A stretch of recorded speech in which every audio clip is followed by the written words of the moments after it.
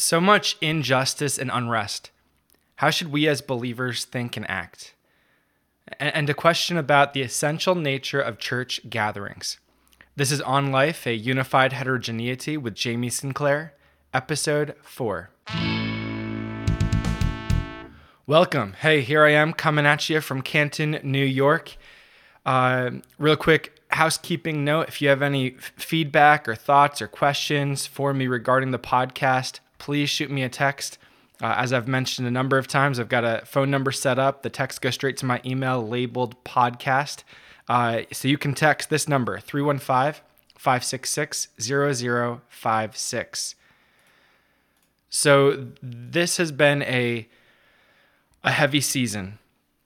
I want to start by just noting George Floyd's death, the horrific tragedy. I believe it was a week ago yesterday, so 8 days ago now, that George Floyd died. And I saw that video early on. I don't necessarily recommend you watch it.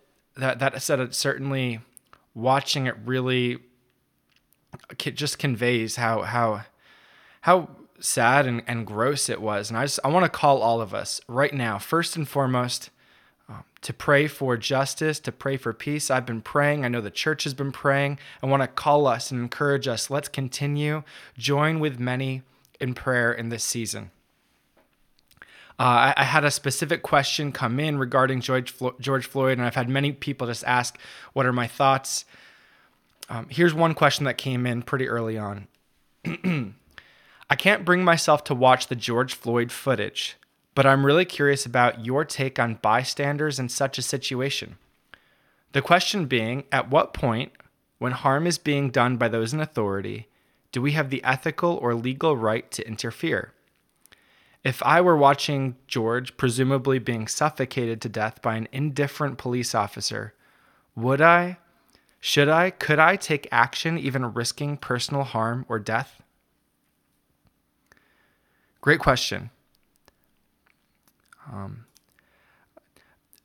I'm thankful I've never been in a position where I needed to really act on something this difficult, and I would imagine most of us are in that situation.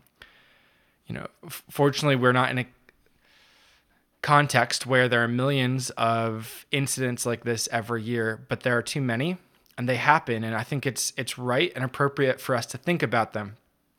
First, I think we need to start by recognizing this. Human life is valuable. In Genesis chapter 1, we see God creating the world. And in Genesis 1:27, specifically, we see at the pinnacle of creation, God creating man, male and female. Genesis 1:27, so God created man in his own image. He created him in the image of God. He created them male and female. George Floyd was a man created in the image of God. Part of what's so ugly and horrific about what happened last week was just the callous disregard shown by these police officers towards a man full of dignity and worth. And it should cause something to rise up within us as men and women of God that calls out for justice, that says this is wrong. He's worthy of respect and dignity, and he's a man created in the image of God. The way things... Yeah, so we just start with that clear recognition of the value of human life. Now, the question here is specifically, what is our responsibility? What is appropriate for us as potential onlookers to an event like this?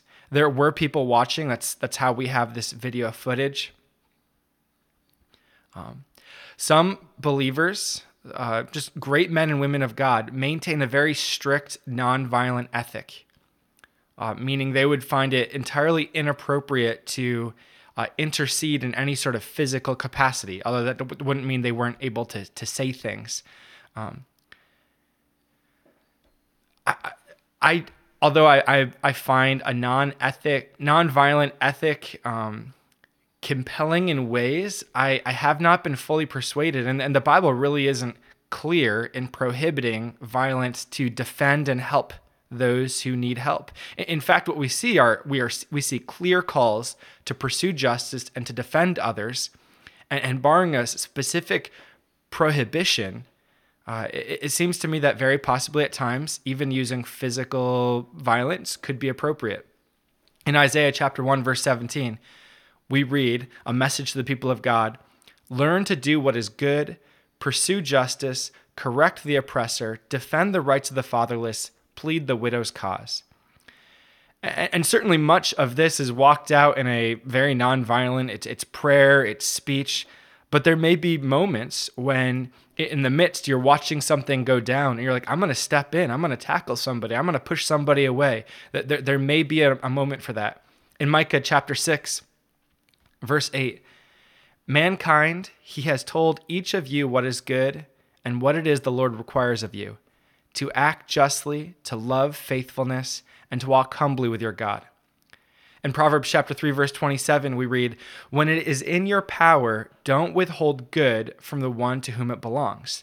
It is right and appropriate for us to take action and to step out, to pursue justice, to help those in need, to lend good to one who is in need. And so, yeah, we certainly have responsibilities. The bystanders had responsibilities. By the way, I from what I can tell watching the video, it seems like the bystanders did a really good job. But just for the sake of thinking through this a little bit more, largely the responsibility to pursue justice, to do good, it does not include any sort of violence. But maybe at times, and by violence, I even mean like stepping in and like trying to restrain somebody who's killing somebody else. That would be physical violence on our part. Are there ever moments for that? And again, some Christians hold very strictly to a nonviolent ethic. Certainly you can make a case for that from Scripture, but the Bible is not black and white on the issue, and I'm thus far unpersuaded. But we certainly want to be really careful and cautious when it comes to using violence, even to defend those who are being violated. There's been a theory put together, not regarding interpersonal altercations, but actually regarding nations that use violence against one another, and it's called just war theory. And just war theory recognizes, there may be times where it's even appropriate for a nation to use physical violence against another nation, but we want to do so in a way that's very careful. And so the Bible does not spell out kind of like, hey, here's like the list of, okay, now you can go to war. Certainly we see physical violence in the Old Testament used for many good purposes. Even the New Testament in Romans chapter 13, it talks about the government carrying the sword not in vain. And there's a theory that's been worked on over centuries called just war theory. And there are 7 components to just war theory. And I just want to walk through them briefly because although not a perfect analog, there is something very analogous in the reasoning behind should 2 states potentially get into conflict. It's in many ways analogous to should 2 persons. The first one is there a just cause? Obviously, it's just gross sin to use violence against someone because you don't like the way they look, because you want something they have. There's a million reasons that violence against another person is evil and vile. But there may be moments where it's, no, I'm using this violence because they're killing somebody, they're torturing someone, they're violating someone, and I'm trying to defend somebody. So is your cause just? Secondly, it says, look at the comparative justice, recognizing that situations are often complex and nuanced. Is there clearly an aggrieved party? If 2 people are in a scuffle, it can be really easy just to naturally defend your friend. But thinking through it, is my friend clearly the aggrieved party in this situation? If there's not a clearly aggrieved party, it may not be as appropriate to step in and try to intervene physically. Nextly, a legitimate authority. And when it comes to just war theory, it's recognized that, random people shouldn't just be going to war with other people.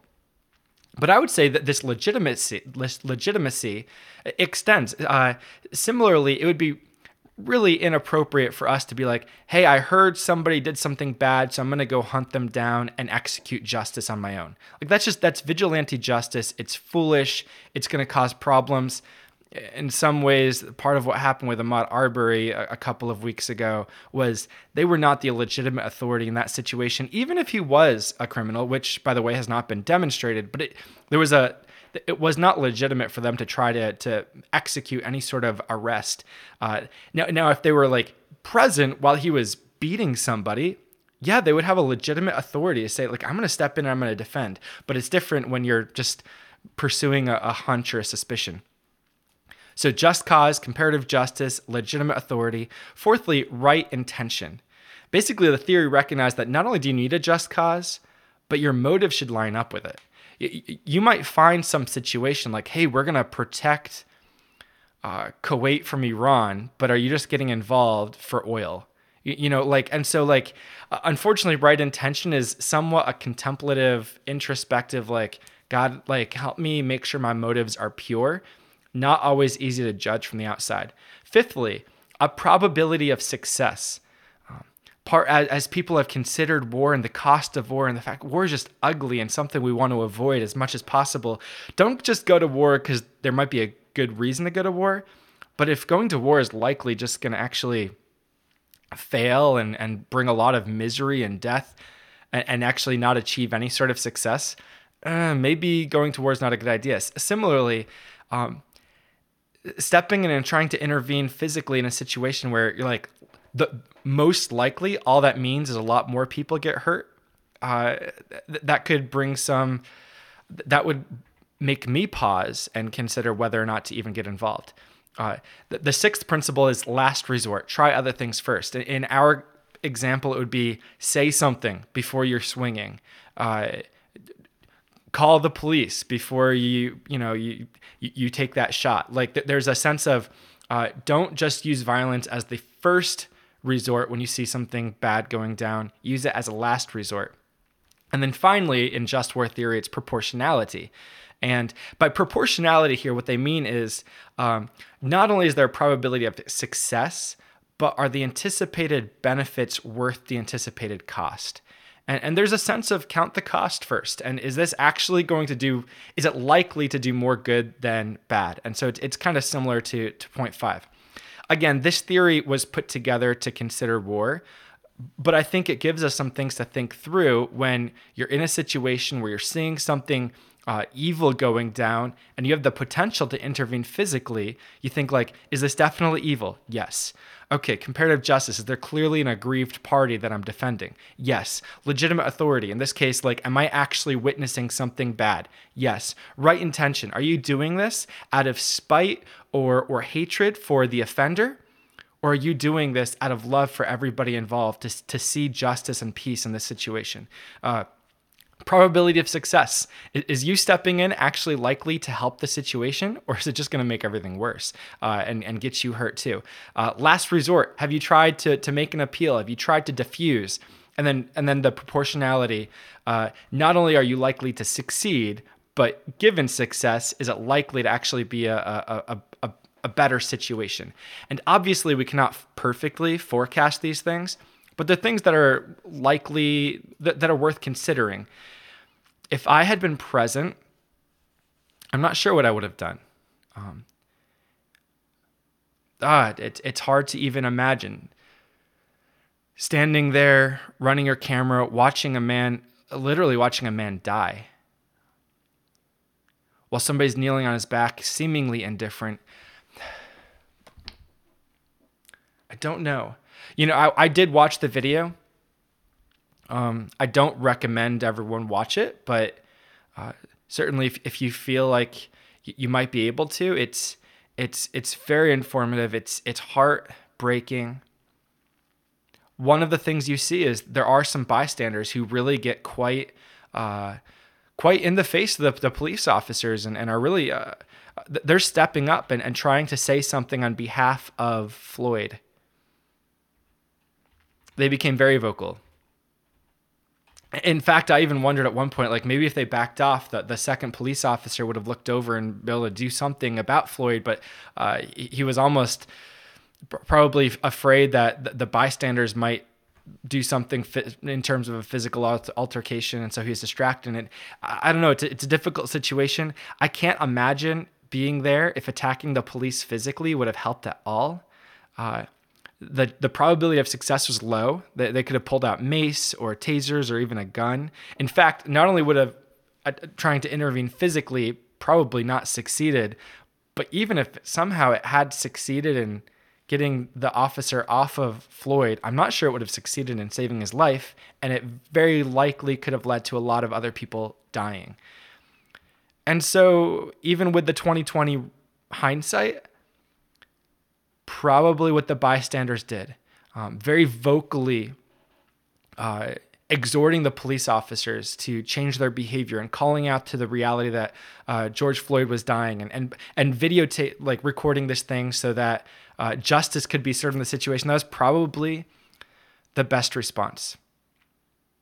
I hope that at some level helped walk through a good thinking to the question of what is the responsibility on bystanders, recognizing the value of life, recognizing our call to pursue justice and do good, but also seeing that in this situation, physically intervening likely would have been a bad decision. And so I think I commend the bystanders. They did it would have been hard to be in that situation. So upsetting, so frustrating. But I think they probably did the right thing. Now, one of the things I've seen in that aftermath of this is I'm actually blanking on the officer's name, Chauvin, the one who was on top of George Floyd as he died. He's been charged now with third-degree murder. I've seen some people wonder, say it should have been first-degree murder. It's important when things like this are happening to realize that first degree, second degree, third degree manslaughter, these all have definitions. They don't simply mean like how upset am I or how bad was this thing. First degree murder means premeditated, and obviously this wasn't premeditated. Second degree means intentional. I think one could debate that, but it would be really hard to prove that this was intentional. Third degree, I'll actually read the specific definition of third degree murder in the Minnesota statutes. It's chapter 609, section 195. This is third degree. Murder in the third degree. Whoever, without intent to effect the death of another person, causes the death of another by perpetrating an act eminently dangerous to others and evincing a depraved mind, without regard for human life, is guilty of murder in the third degree and may be sentenced to imprisonment for not more than 25 years. This is the charge that Chauvin, I'm almost positive that's his name, was arrested on. And this seems like a fairly fitting charge.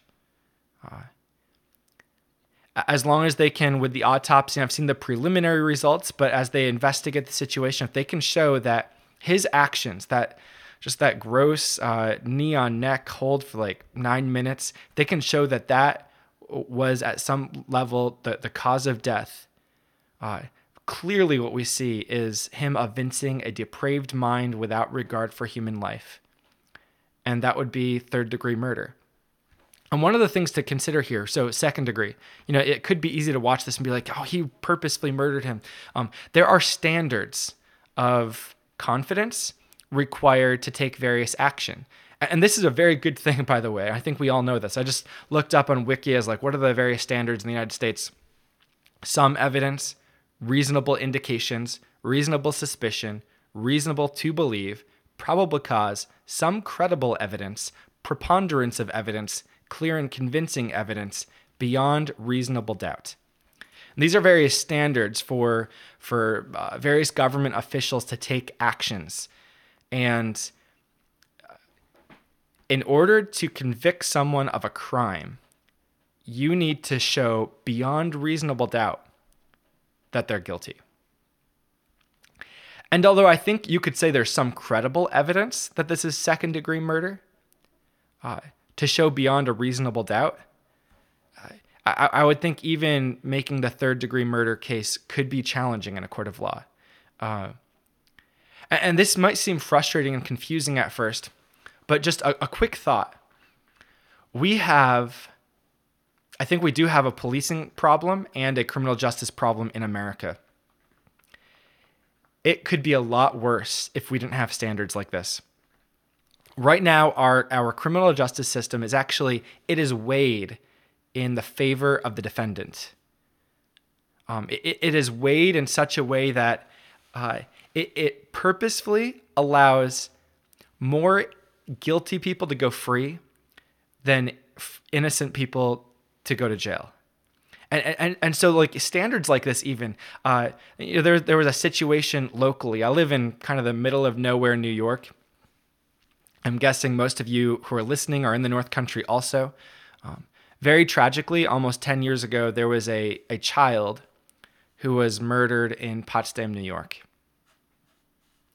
And there was an investigation and a trial. There were a couple of suspects, another theory. Ultimately, there was one person who was tried and was not found guilty. And I know people who, I was not personal friends with the family of the child who was murdered. I know people who were, and people had very strong feelings about who was guilty and justice. Unfortunately, in this situation, no one at this point has been convicted of murder. Sadly, in this age, justice is often fleeting. That's why we, as the people of God, we pray for justice, we pursue justice, but our ultimate hope is that one day Jesus is returning to judge the living and the dead. Justice will be executed. It's a hope that we have as the people of God. But there are situations like this, and the thing is this. What if the guy that everybody thought was guilty on a hunch, what if he was innocent? I'm glad he was found not guilty, because unless we're positive beyond a reasonable doubt, how tragic would it be for a system to put him in jail as an innocent man? That happens once in a while, and it breaks my heart and utterly frustrates me. I've read multiple stories of people on death row who are then found innocent decades later. And it is an absolute travesty when you see something like that happen. And I'm thankful that our system at some level is weighed in favor of the defendant. And what that means, though, in this case with George Floyd and the officer who was on top of him executing a very just gross-looking maneuver, with his knee on his neck, what it means is that he will only be convicted of what can be demonstrated beyond a reasonable doubt. And that can be frustrating in ways, but the system overall is actually a really good system. I just want to note that for the moment. So how do we progress? Here we are, we see the situation and the frustration, and we see it in light of a pattern. There's George Floyd, but there's also Philando Castile and Sandra Bland and Eric Garner and Walter Scott. And we see this pattern, this frustration. And in a future episode, I might talk about a biblical approach to questions of race in America today. That is a large and complex and nuanced topic itself. Right now, what I want to do is I want to talk about policing, because for years now, I've tracked cases like this and many others, and I've seen that there are a lot of great officers in America, men and women who are laying down their lives to serve their communities and see peace and justice. But there is a clear thread of over-militarization of the police, of a thread of violent and callous disregard for life amongst the police, and then a system that doesn't do a good job of holding these problems accountable, seeing people go free. One recent tragedy, a young woman named Breonna Taylor, she was shot, I believe she was in Kentucky. This just happened in the past few weeks. Maybe you heard about it. There was a no-knock warrant that was served. And she and her boyfriend or husband, I don't remember their relationship, they were in bed. It was And the police come in, and thinking there's an intruder coming to the house, the young man starts defending themselves and shooting back at the police. And in the process, Breonna Taylor is shot a number of times and killed. And she was a perfectly innocent young woman. In fact, the police found no drugs at this house that they were searching for drugs. You want to know why? It was the wrong house. They went to the wrong property, broke in without knocking in the middle of the night, awoke this young couple who, fearing for their lives, defend themselves, and one of them ends up shot and killed by the police. The young man shot one of the officers and is now being charged with attempted murder. It's just ridiculous. It's terrible, and it had nothing to do with race. The no-knock warrant system, generally speaking, is a terrible police practice. They went to the wrong address. The police caused this problem. This is a problem of the police department and a pattern of policing. It's not like a particular officer's fault. There's something wrong, and this system needs to be held accountable, and we need to pursue change. There was another situation that some of you, probably most of you, have not heard of. A man named Tony Timpa, a few years ago in Dallas, an almost identical situation to what happened with George Floyd last week. Down on the ground, face down, an officer kneeling on his spine. In the process, he dies. The officer's kneeling on him for minutes after he's passed away. At one point, after an ambulance comes and they move him up, they're like, "Is he even breathing?" And one officer says, "I hope I didn't kill him." And then the other officers laugh. Callous disregard for life. I don't think they intentionally were killing him, and I doubt that Chauvin was intentionally killing George Floyd. But there's recklessness and a callous disregard for life. It's terrible. And this happened in Dallas just a few years ago. The man Tony Timpa who died, he was white, so it didn't make headlines the same way George Floyd has. But what it shows is this: there is a problem with some of the practices being used. There's a problem with a callousness towards life. Those officers, they're still serving. Like, something should have been done. If that situation had blown up and there was a stink, maybe the George Floyd situation wouldn't have even happened. I want to tell you about another situation. Again, just in the past few years, Google it. Daniel Shaver was shot in Arizona. Again, I don't recommend watching the video. It is horrifying. I tend to be able to kind of... some of my friends jokingly call me a robot. I can kind of disconnect from emotions, and I can watch the footage just as like almost an investigator to see what happened. It is terrifying. This young man, Daniel Shaver, he had a BB gun in a hotel room. Probably shouldn't. Maybe even he's guilty of foolishly waving it around near the window and scaring somebody. So the police come. And he exits the room, and he's kneeling on the ground in a hotel hallway. The police are, I don't know, maybe 15 feet from him with a AR-15 like weapon trained on him, and you see the body cam footage, and they're calling to him these strange instructions like cross your legs behind you and stand up and reach your hands out forward. Okay, now crawl to us. And at one point the officer said, "If you make one mistake, I'm going to shoot you." And at one point, while Daniel is crawling towards them on his knees, he's wearing some like gym shorts, and they seem to be kind of like catching on the carpet as he's crawling on his knees, and he reaches down to pull up his gym shorts, and the officer shoots him 5 times.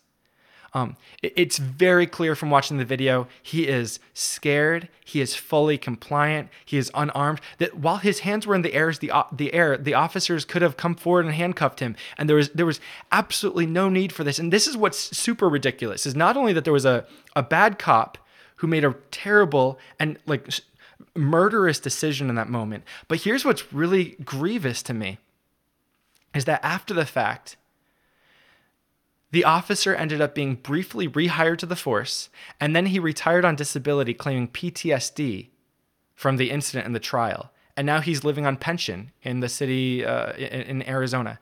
Like, that is disgusting to me.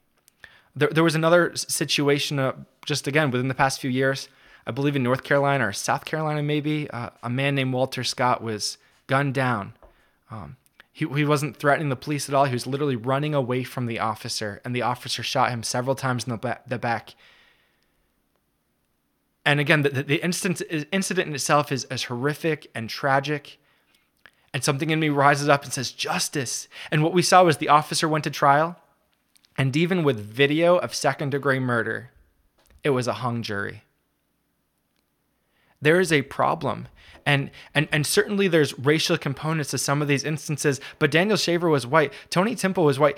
There's a thread of an overly militarized and slightly violent, unnecessarily violent, and then totally callous towards the value of human life. There's a thread of that in policing nationwide. And again, there are tons of men and women who serve who are admirable and honorable, and I value them. I thank you. Anybody who's listening to this who's an officer, I want to encourage you. Thank you for your hard work. I want to encourage you, please continue to serve honorably, even in the midst of a lot of difficulty and a lot of misunderstandings. We need good police officers, but there are some bad ones. And there's a system in place where often the bad officers end up rehired. They end up living on pensions. They go to trials and the jury ends up getting hung. Like there's something wrong and out of place. There's a thread that has to be dealt with. And I think what's significant, though, is in order for us to make progress, not only does this need to be identified, and there's this broad thread, not simply some of the racist moments, but the broad thread of there's something wrong in policing and criminal justice in America. We need some real reforms moved towards. One of the things that concerns me at times with protests, and especially stuff that's just on social media, is I'm not necessarily opposed to it, but I feel like a lot of it is just to make the protester or the poster feel better about themselves. I'm like, what are we actually moving towards? I want to see real reform. And I've been calling for this, by the way, for years. I can't say I've been doing this for decades, but probably for about 12 or 13 years. I have been fairly keenly following situations like this and trying to find ways to reform things. I'm really, by the way, I will note, a year and a half ago, Congress passed and President Trump signed into law a bill called the First Step Act. I'm a little fuzzy on the details. It was a year and a half ago, but I really liked that law. And what it did was it allowed inmates to get out a little bit earlier on good behavior and tried to improve their experience post prison. And so it changed things like parole. The goal was to reduce recidivism rates. And I'm 100% in favor of things like that. I'm in favor of decriminalizing, removing cannabis from Schedule A prohibited substances. I just think it leads to it's available to everybody. All that making it a Schedule A substance does is lead to no knock warrants being served on the wrong houses and people getting shot. Let's take some real action. Here's a thought that I just heard somebody propose recently that I found interesting. What if police officers carried their own liability insurance? Meaning in a situation where an officer gets into some sort of altercation and somebody dies, rather than the city potentially footing the bill if they're found guilty or to have some sort of reckless involvement, what if their insurance agency was footing the bill? What this would do is two things. Firstly, it would slightly decrease the malincentive cities have. Like right now, what city wants to prosecute and find guilty one of its officers when that means it could be on the hook for tens of millions of dollars in payout? The same city that's supposed to be pursuing justice is also the one that would pay out if there was an injustice. That's just a perverse incentive. And so now what if the city was pursuing justice and somebody else paid out if the officer was acting unjustly, excuse me. So there's, that could help itself. But secondly, it would also mean insurance companies who are on the line would have financial incentives to see officers get extra trainings, to take complaints seriously. One of the things I saw with Chauvin, the officer who likely killed George Floyd last week, was I saw he had over 10 serious complaints on his record.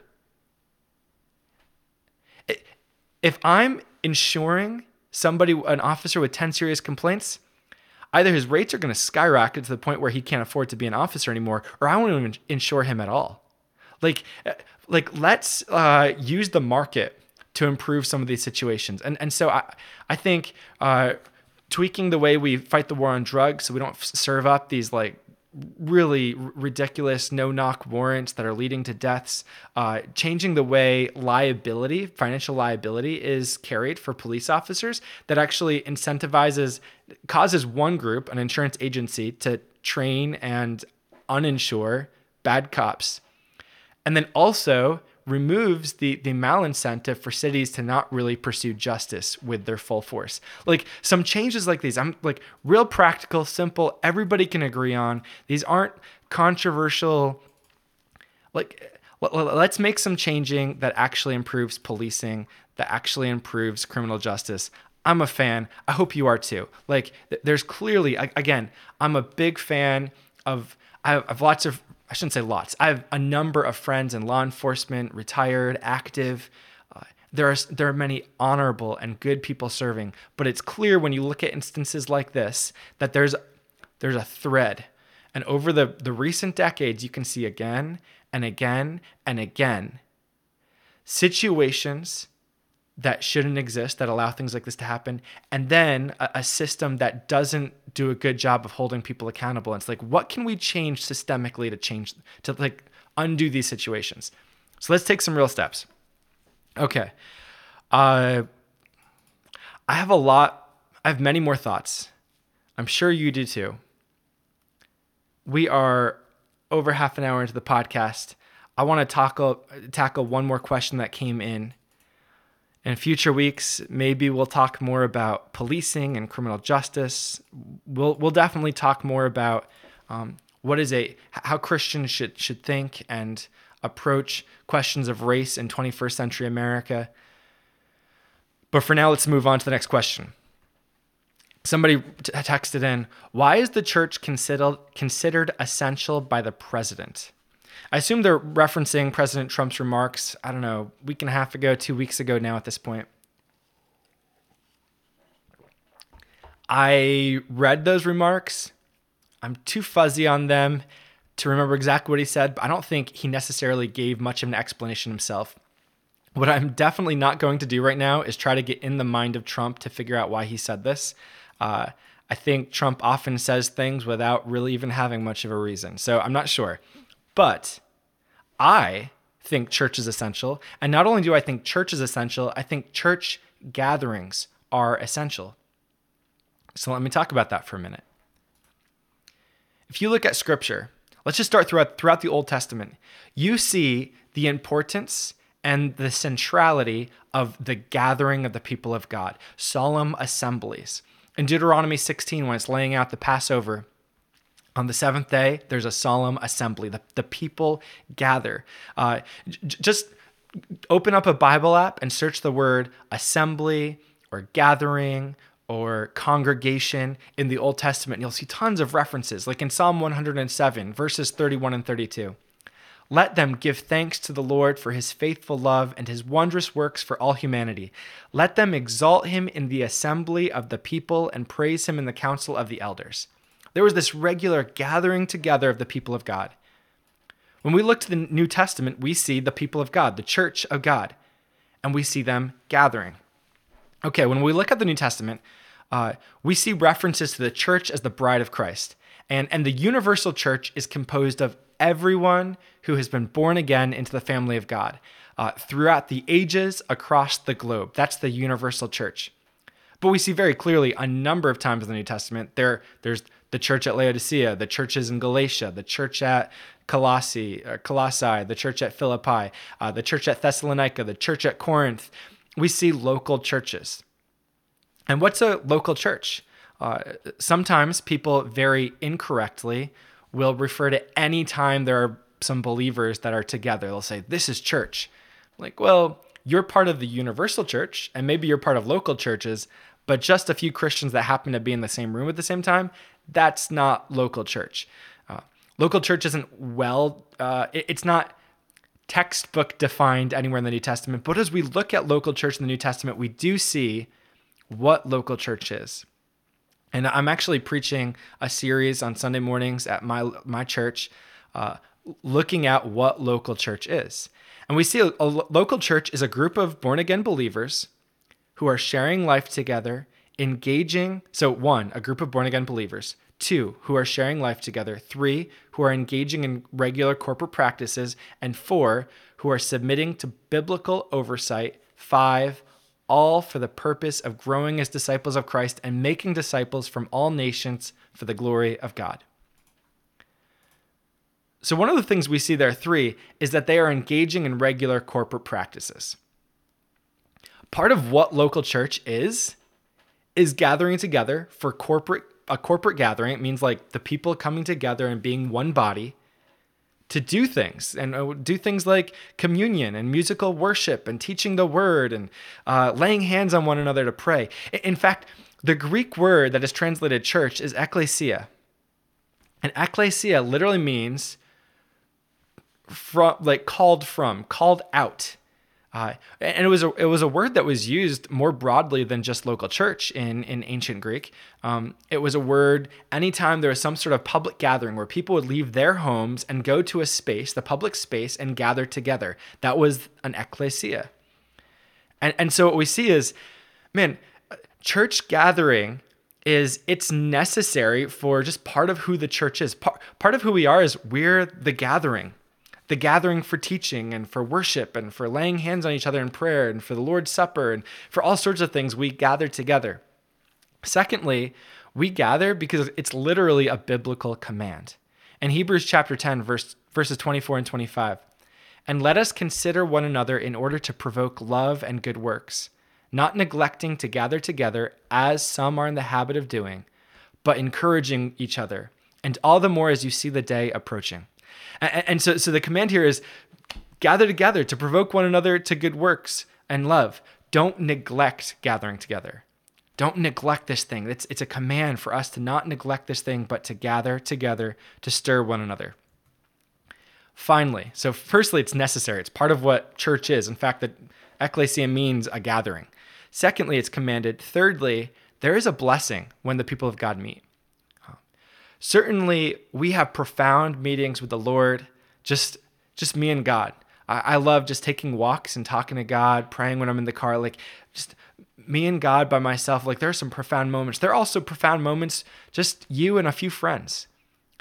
There's also something uniquely special when the church gathers. In Matthew chapter 18, verse 20, Jesus is talking about in the context of local church and assembly and actually church discipline and bringing something before the church and the authority that sits in the church. And he says this, where 2 or 3 are gathered together in my name, I am there among them. There's something special that happens when the church gathers. So it's a necessary part of local church. It's a command for us as local church. And there really is a blessing when the people of God gather. So yeah, local church is essential. Local church gatherings are essential. That's my short answer. I have no clue what President Trump was thinking exactly. But there are some thoughts for those of us who want to be thinking well and to be thinking biblically. These things are important. Hey, I feel like I could talk for like 5 more hours, but that probably won't be a blessing at the moment.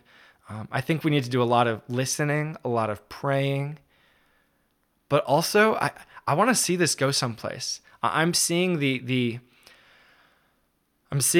unrest around the nation. Unrest because of shutdowns just a few weeks ago, and like an eagerness to go and do something, and for Christians to gather. And now unrest just because of recognizing some patterns of police violence. And in this situation, Chauvin is being investigated and prosecuted. So justice is being pursued here. But again, it's part of a pattern, and people see something. My concern with some of the protests and certainly I'm concerned about the rioting. And I saw a video clip of a woman in Rochester just a few days ago being punched and beaten with a 2x4 just because she was a shop owner trying to stop some rioters from breaking into her shop. And just like horrific injustices, like literally just so many injustices in the world around us. Let's pray for justice. Let's pray for peace. One of my concerns with all these protests is I'm praying that these protests succeed in leading us towards greater justice and peace in our nation. I am concerned, though, that there isn't a clear, hey, there is a thread of problems in policing, and here's a simple, practical, we can all get behind step that we can take. Unfortunately, I'm seeing some of my friends, people I know who are protesting, they're saying all police are bad. I'm like, that's not a step that most people are going to get. I don't even think most people that are marching want the abolition of policing, but some people are. And I realized, man, if you have 1,000 people marching for 1,000 different things, that march isn't going to accomplish anything. In fact, all it might do is stir up a lot more frustration and unrest. So I am praying and hoping for success in us moving towards greater justice and peace. Maybe we, as believers, as we think well about these things, can begin proposing and leading in some really clear and, hey, we can all get behind these steps to improve things. Because things need to be improved. Things need to be changed. I see problems, but I actually want to take steps. I don't want to just make myself feel better by, posting something just to make myself feel better. I'm not opposed to posting something, but virtue signaling, just posting to make me feel better, that's not admirable. That's selfish. I want to see real changes made in criminal justice reform. I want to see real changes made in policing. And I hope you're on board with that too, that you don't want to just say things to feel better about yourself, but you want to see real change that leads to greater justice and peace in the world today. Excellent. Well, hey, shoot me messages. I'd love to hear back from some of you. Give me pushback, provide extra ideas. I want to grow together and learn together and really think well about these things. These are big issues, difficult issues. Okay. Hey, go in peace.